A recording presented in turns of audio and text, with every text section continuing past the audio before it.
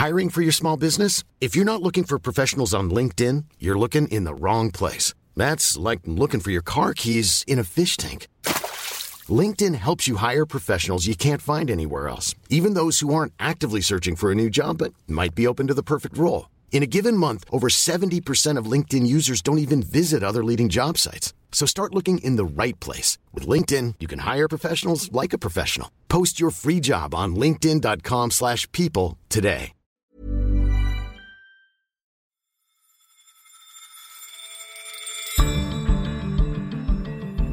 Can Europe's Next Generation Recovery Fund rejuvenate the old continent? You're listening to Money Talks on Economist Radio, our weekly podcast on the markets, the economy, and the world of business. I'm Patrick Lane, a digital editor at The Economist. Also on today's show, does green investing do any good? Protecting an investment portfolio from the carnage of climate change is not the same thing as preventing the carnage of climate change. And is the business model behind food delivery starting to go off? Everybody is completely aware that it's too little money. So you still continue even though you're thinking, this is not enough, this is ridiculous.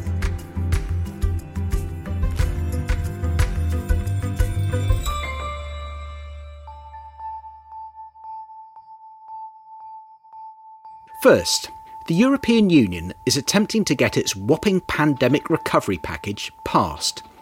The €750 billion fund, named Next Generation EU, is less a stimulus than an ambitious investment plan to transform Europe's economies, as the European Commission's President, Ursula von der Leyen, explained. Next Generation EU will invest in repairing our social fabric, protect our single market, help rebalancing balance sheets across Europe. Yet although it was announced 10 months ago, in May 2020, it is still to disburse a single cent. On Friday, March the 26th, Germany's highest court blocked the deal's progress, pending an appeal by a group of Eurosceptics, and this decision is the first of many hurdles the EU has yet to clear. They've definitely thrown sand in the gears. Basically, any attempt at sort of economic or fiscal integration inside the EU always encounters legal challenge in Germany. Tom Nuttall is The Economist's Berlin bureau chief. There's a group of conservative law professors, economists, who always take a case to the Constitutional Court. What's happened is that on Thursday, the German Parliament agreed to ratify a decision that would allow the European Commission to begin borrowing later this year. Every national parliament has to do that in order for this thing to get off the ground. About half of them have done so far. Normally, the German president would sign the law, and that would be that. But before that could happen, the court issued a temporary stay, basically instructing the president to refrain from approving the law until the court, had had a chance to properly examine the call from these plaintiffs for a temporary injunction. The problem is that the court offered no more details on that, and they didn't tell us how long it would take them to make that decision. The people in the finance ministry I've spoken to are not particularly worried yet. They say, there's a dozen countries that remain to ratify this. Some of them we don't know when it's going to happen. It might be another couple of months, but it all depends on what the court's next step is. Should they decide to approve the injunction that the plaintiffs have sought, then we could be into much choppier legal waters, and then worst case scenario, the EU might have to go back to the drawing board and come up with a new legal construction for the fund, which of course will take a hell of a lot longer. There are those who regard this procedure, this deal, as integration by stealth. What do you make of that? Yeah, there's this sort of curious alliance between, on the one hand, the sort of Eurosceptics who worry that this fund, which legally has been designed as a one-off, that it marks a giant step towards fiscal union, or what in countries like Germany is called the transfer union, the sort of notion that more fiscally robust countries like Germany would find themselves permanently on the hook for what they see as the fiscally incontinent countries of Southern Europe. But on the other hand, you have integrationists who say, yes, that's exactly what this is, and that's a wonderful thing, and we want to make sure that this becomes a kind of permanent part of the EU's fiscal decision-making machinery. The jury is very much out on this and will be for quite some time. Olaf Scholz, Germany's finance minister, likes to suggest that Next Generation EU could help bring about Europe's Hamiltonian moment. This is a reference to a decision by America's fledgling federal government in 1790 to assume the debts incurred by the states. Fans of the musical Hamilton by Lin-Manuel Miranda may remember that because of this line. If we assume the debts, the union gets a new line of credit, a financial diuretic. How do you not get it? I put that comparison to Paolo Gentiloni, the EU's economics commissioner, who is closely involved in the process. I heard several definitions. One, of course, is Olaf Scholz Hamiltonian, but I've heard of Rubiconian. What is, I think, key is, one, to recognize the unprecedented importance of the fact that we are issuing common debt for common purpose. Completely unthinkable just 1.5 years ago. Second, that from the legal and regulation point of view, this is an extraordinary one-off decision. But also, knowing how the process of the building of the European Union went in the last decades, we know that if a new tool works, it can be replied. But Tom, has the EU really crossed a financial Rubicon here? We heard from Mr. Gentiloni there that if this works once, then it could happen again, and that's just a confirmation of the Eurosceptics' worst fears, isn't it? I think it absolutely has crossed a Rubicon. You had people back in the days of the Euro crisis 2010-2012, you had people saying that the EU, or the Eurozone, if it's ever going to survive, will have to become some sort of fiscal union. There will have to be some sort of common borrowing facility, whether you call it Eurobonds or something else. That idea never got anywhere, crucially in Germany, but also in some other Northern European states. Now, the pandemic was enough to change minds sufficiently to enable a program like this. If it is to become permanent, then they would need to be able to show that this had worked. If it's not a success, it will not be repeated. How are they actually going to measure whether the spending of this huge amount of money has actually worked or not? What are the metrics? The most obvious thing that you can look at is to what extent has this accelerated the recovery in countries that have been particularly hurt by the pandemic, and also those countries that were struggling even before the pandemic. Another one, I think, will be the extent to which the investments that this fund will be supporting have been put to productive use. More than a third of the spending has to go on plans related to green investment, climate change. 20% have to go to digital schemes. If it could be conclusively demonstrated in a few years' time that the EU has become more resilient to climate change, that digitalization of government and other things has proceeded at pace, then I think you'll have a pretty good argument for how these funds have been able to be put to productive use. And here's Paolo Gentiloni again. The one I'm more optimistic is here, I think this plan can contribute to give EU a global leadership on the green transition and to allow EU to catch up in some sectors of our digital competitiveness. More challenging is the goal of managing divergence within the euro area. One of the reasons that brought to this unprecedented decision to issue a common debt was the risk to have divergences among particularly euro area member states growing too much. This is the reason why the stronger beneficiaries of this common tool are countries in Eastern Europe or Southern Europe. We will see. And just to bring us right back to the here and now then, Tom, what happens next? So, well, we've spoken about the court ruling in Germany. The big test now, aside from that, is that all of the member states are currently negotiating national recovery plans with the European Commission. And these have to fit many criteria, not only on green spending and digital spending, but governments are meant to make credible commitments to reforms, which could be anything from improving the efficiency of their public administration to something on their pension systems, you name it, the sort of things that they've been squabbling with the European Commission about for years. Well, those plans have to be agreed by the end of April. Then the Commission has to approve them. Then other governments have to approve them. Meanwhile, other parliaments have to ratify this decision to allow the Commission to start borrowing. Most people don't seem too concerned about this. There may be some wrinkles along the way, and we'll see what the red robe judges at Germany's Constitutional Court have got in store for us. But most people seem to think that once we've got all of this stuff out of the way, then the Commission should be able to begin its borrowing probably sort of June, July time, and then soon after that the money can start flowing to the governments. That sounds like the usual very long EU to-do list. Exactly. Tom Nuttall, thanks very much. Thanks, Patrick. For more analysis, subscribe to The Economist. This week we've got a look at America's belated fintech revolution, lessons from Turkey's walk on the wild side of economics, and a profile of the Chinese tech giant with ambitions to be the next Netflix.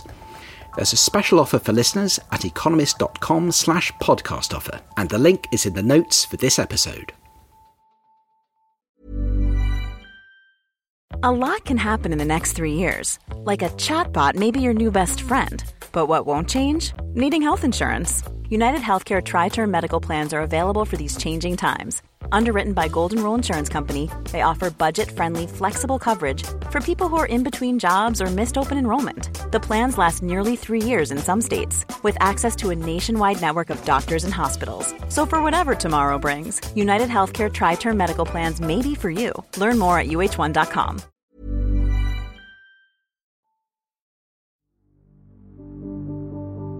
Next, there's never been such high demand to put greenbacks to work for a green cause.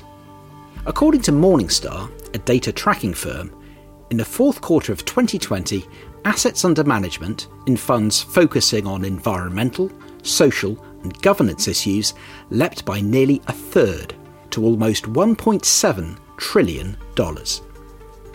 Advocates of green investing say it has two main benefits: that it benefits the planet and society, and that it provides better returns for investors.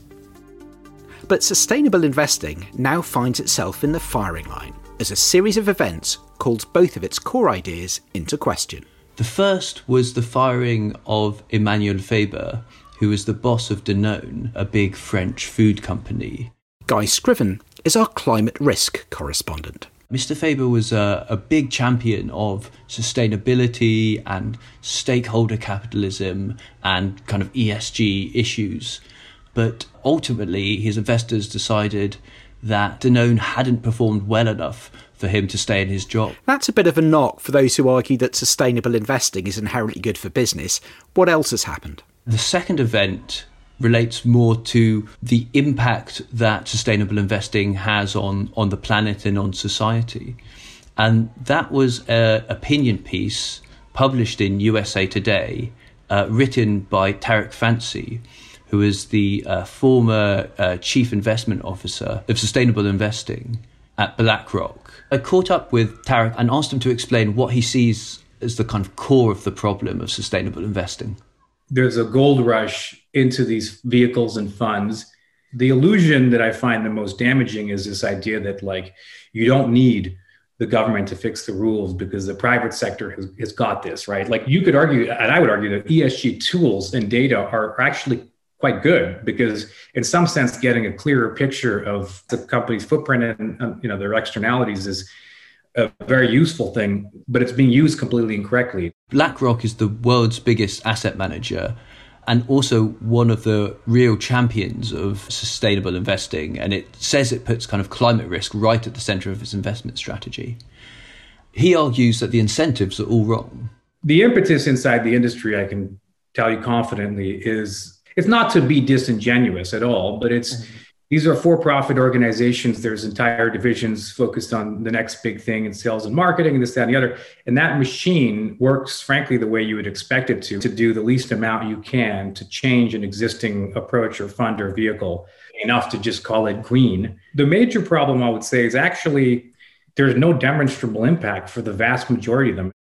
And BlackRock dispute these claims, and so it's created a bit of a row. What would it take for the approach to have the impact that it claims? Well, I put that to Tariq Fancy. You would need to impact their financing costs by enough that it creates an incentive for them to curb the activity that they're doing, I honestly don't understand how that works with a fossil fuel company, right? I mean, first of all, if a bunch of good people sell it, I can name you off the top of my head 20 hedge funds I know who'll buy it.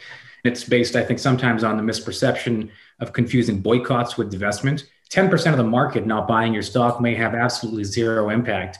And what I worry about is that it's distracting from the government rule changes that actually could curb the greenhouse gas emissions curve. So when I spoke to BlackRock about these criticisms, which are more to do with the sustainable investing industry than BlackRock itself, they told me that they agreed with some of them. So they thought greenwashing was a kind of risk in the industry and that threatened the credibility of the industry.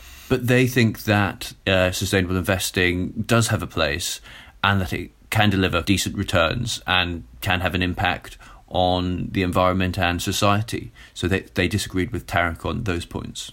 Obviously, Guy, a lot of investors remain convinced that ESG investing can work both for them and for the environment. So what sort of initiatives are they trying to bring that about? Well, some investors argue that it's in fact better to hold the shares of polluting companies than to avoid them.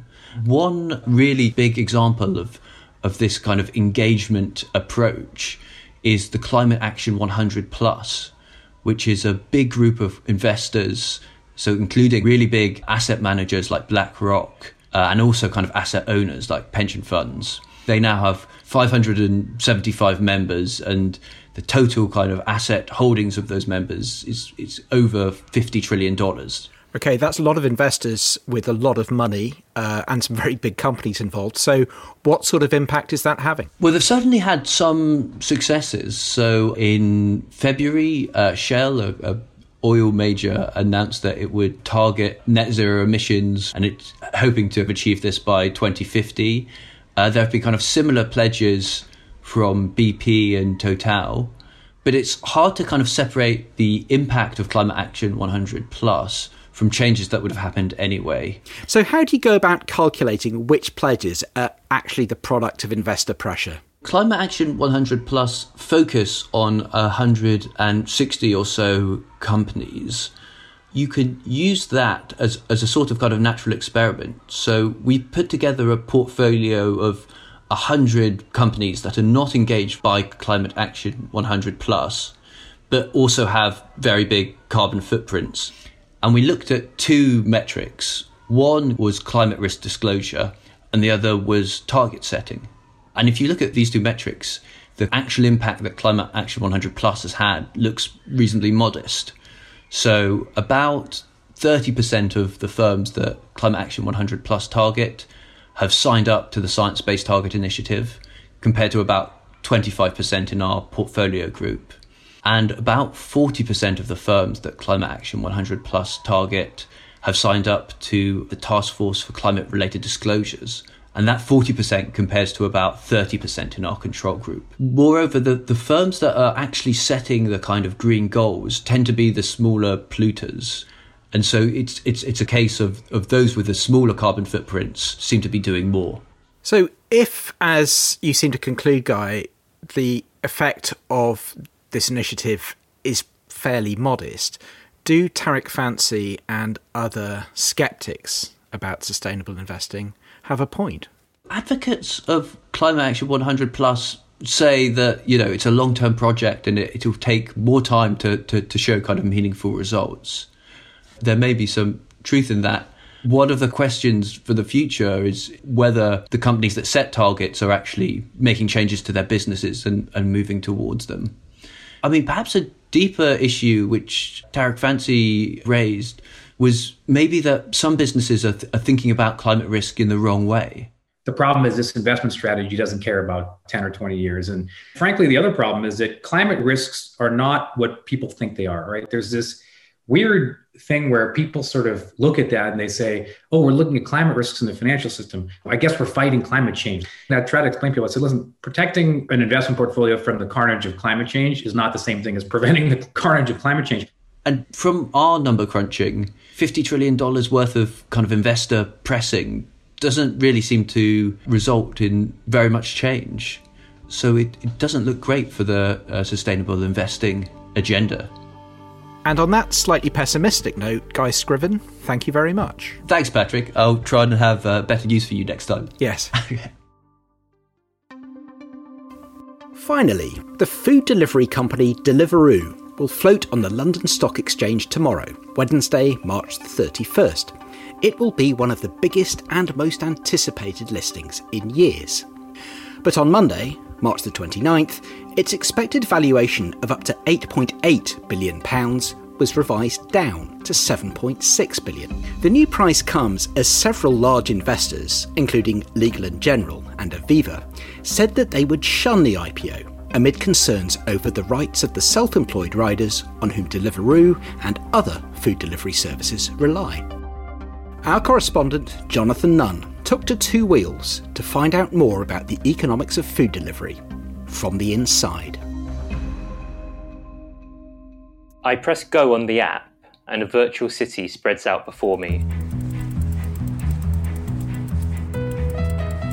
As I cycle around waiting to be summoned, I experience a sudden flashback to playing Pokemon on my Game Boy as a child.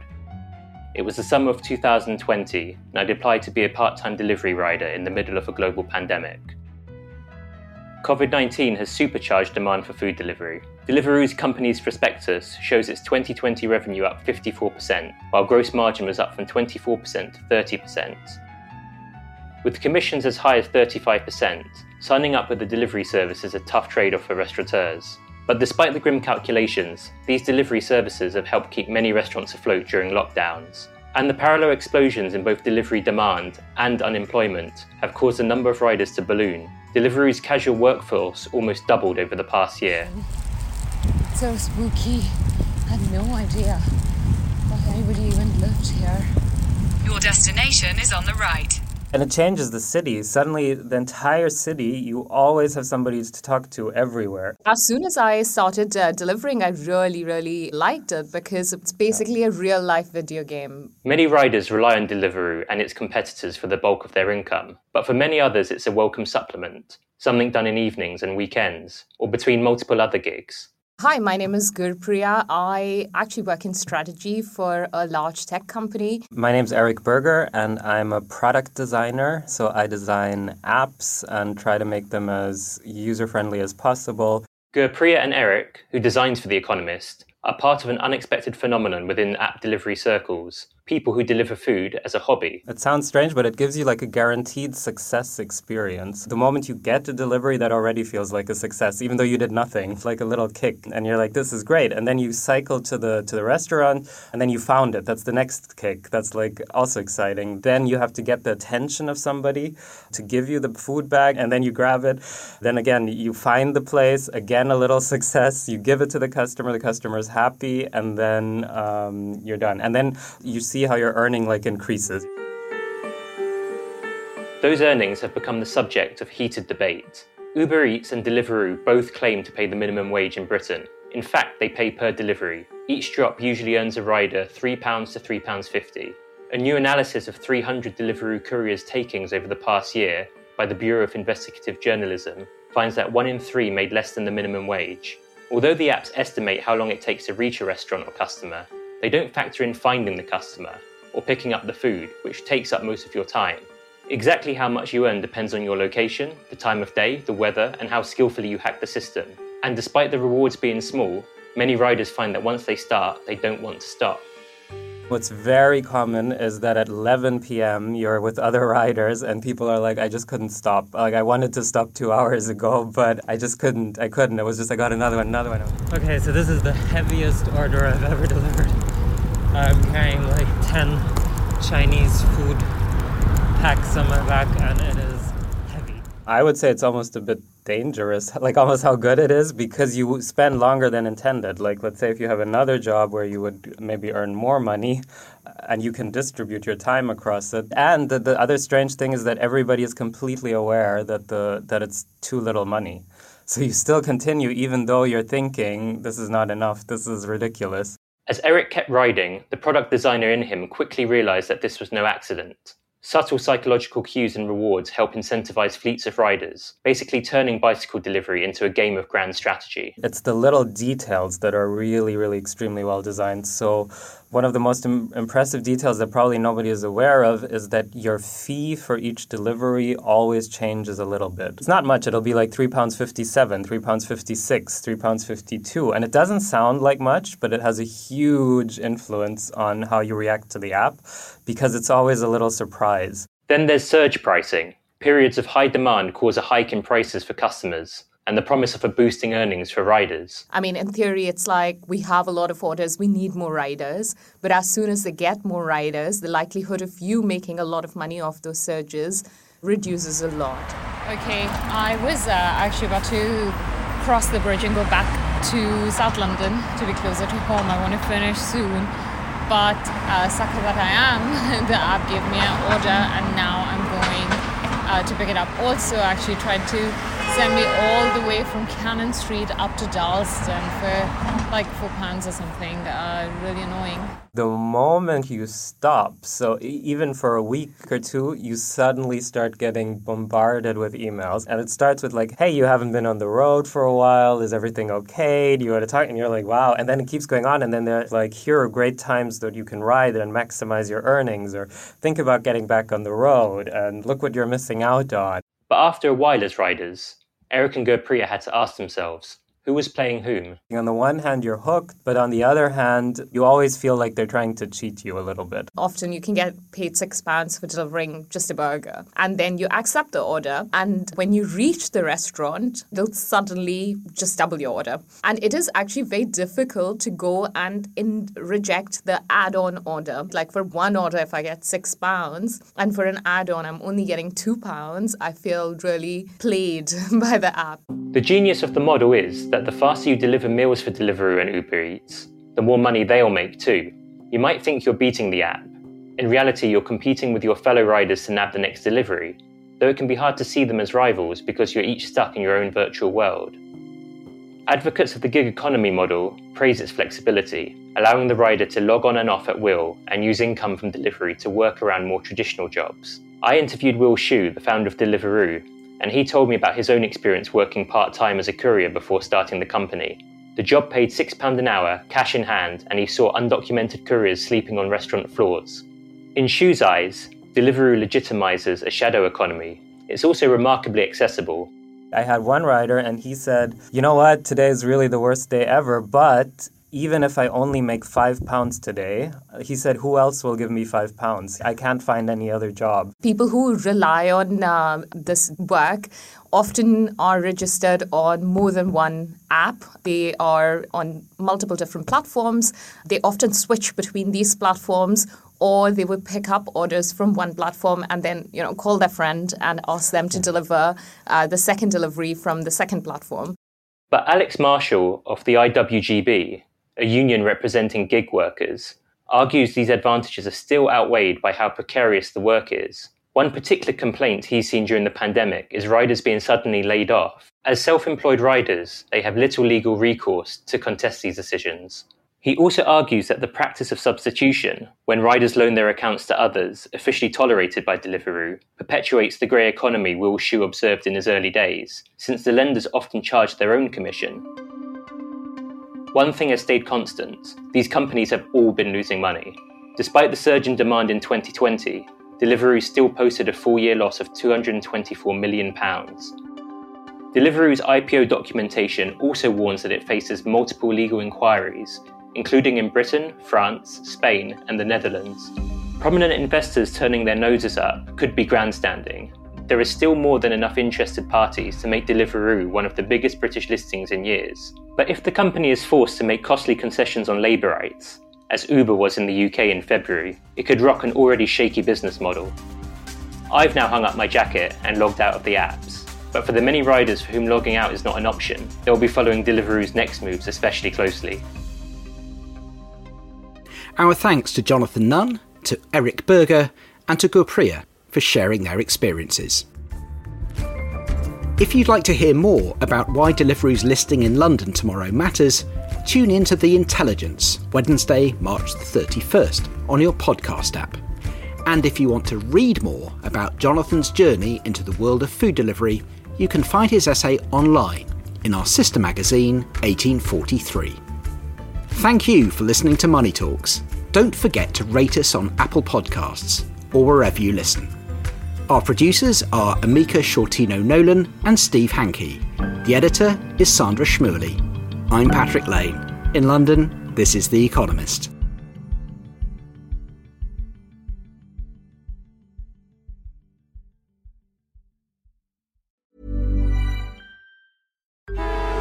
Traffic jams, tailgating, pile-ups. Ugh, the joys of driving. How could it get worse? The federal government wants to have a say in what you drive. That's right. The Biden administration's EPA is pushing mandates that would ban 2 out of every 3 vehicles on the road today. Don't let Washington become your backseat driver. Protect the freedom of driving your way. Visit EnergyCitizens.org. Paid for by the American Petroleum Institute.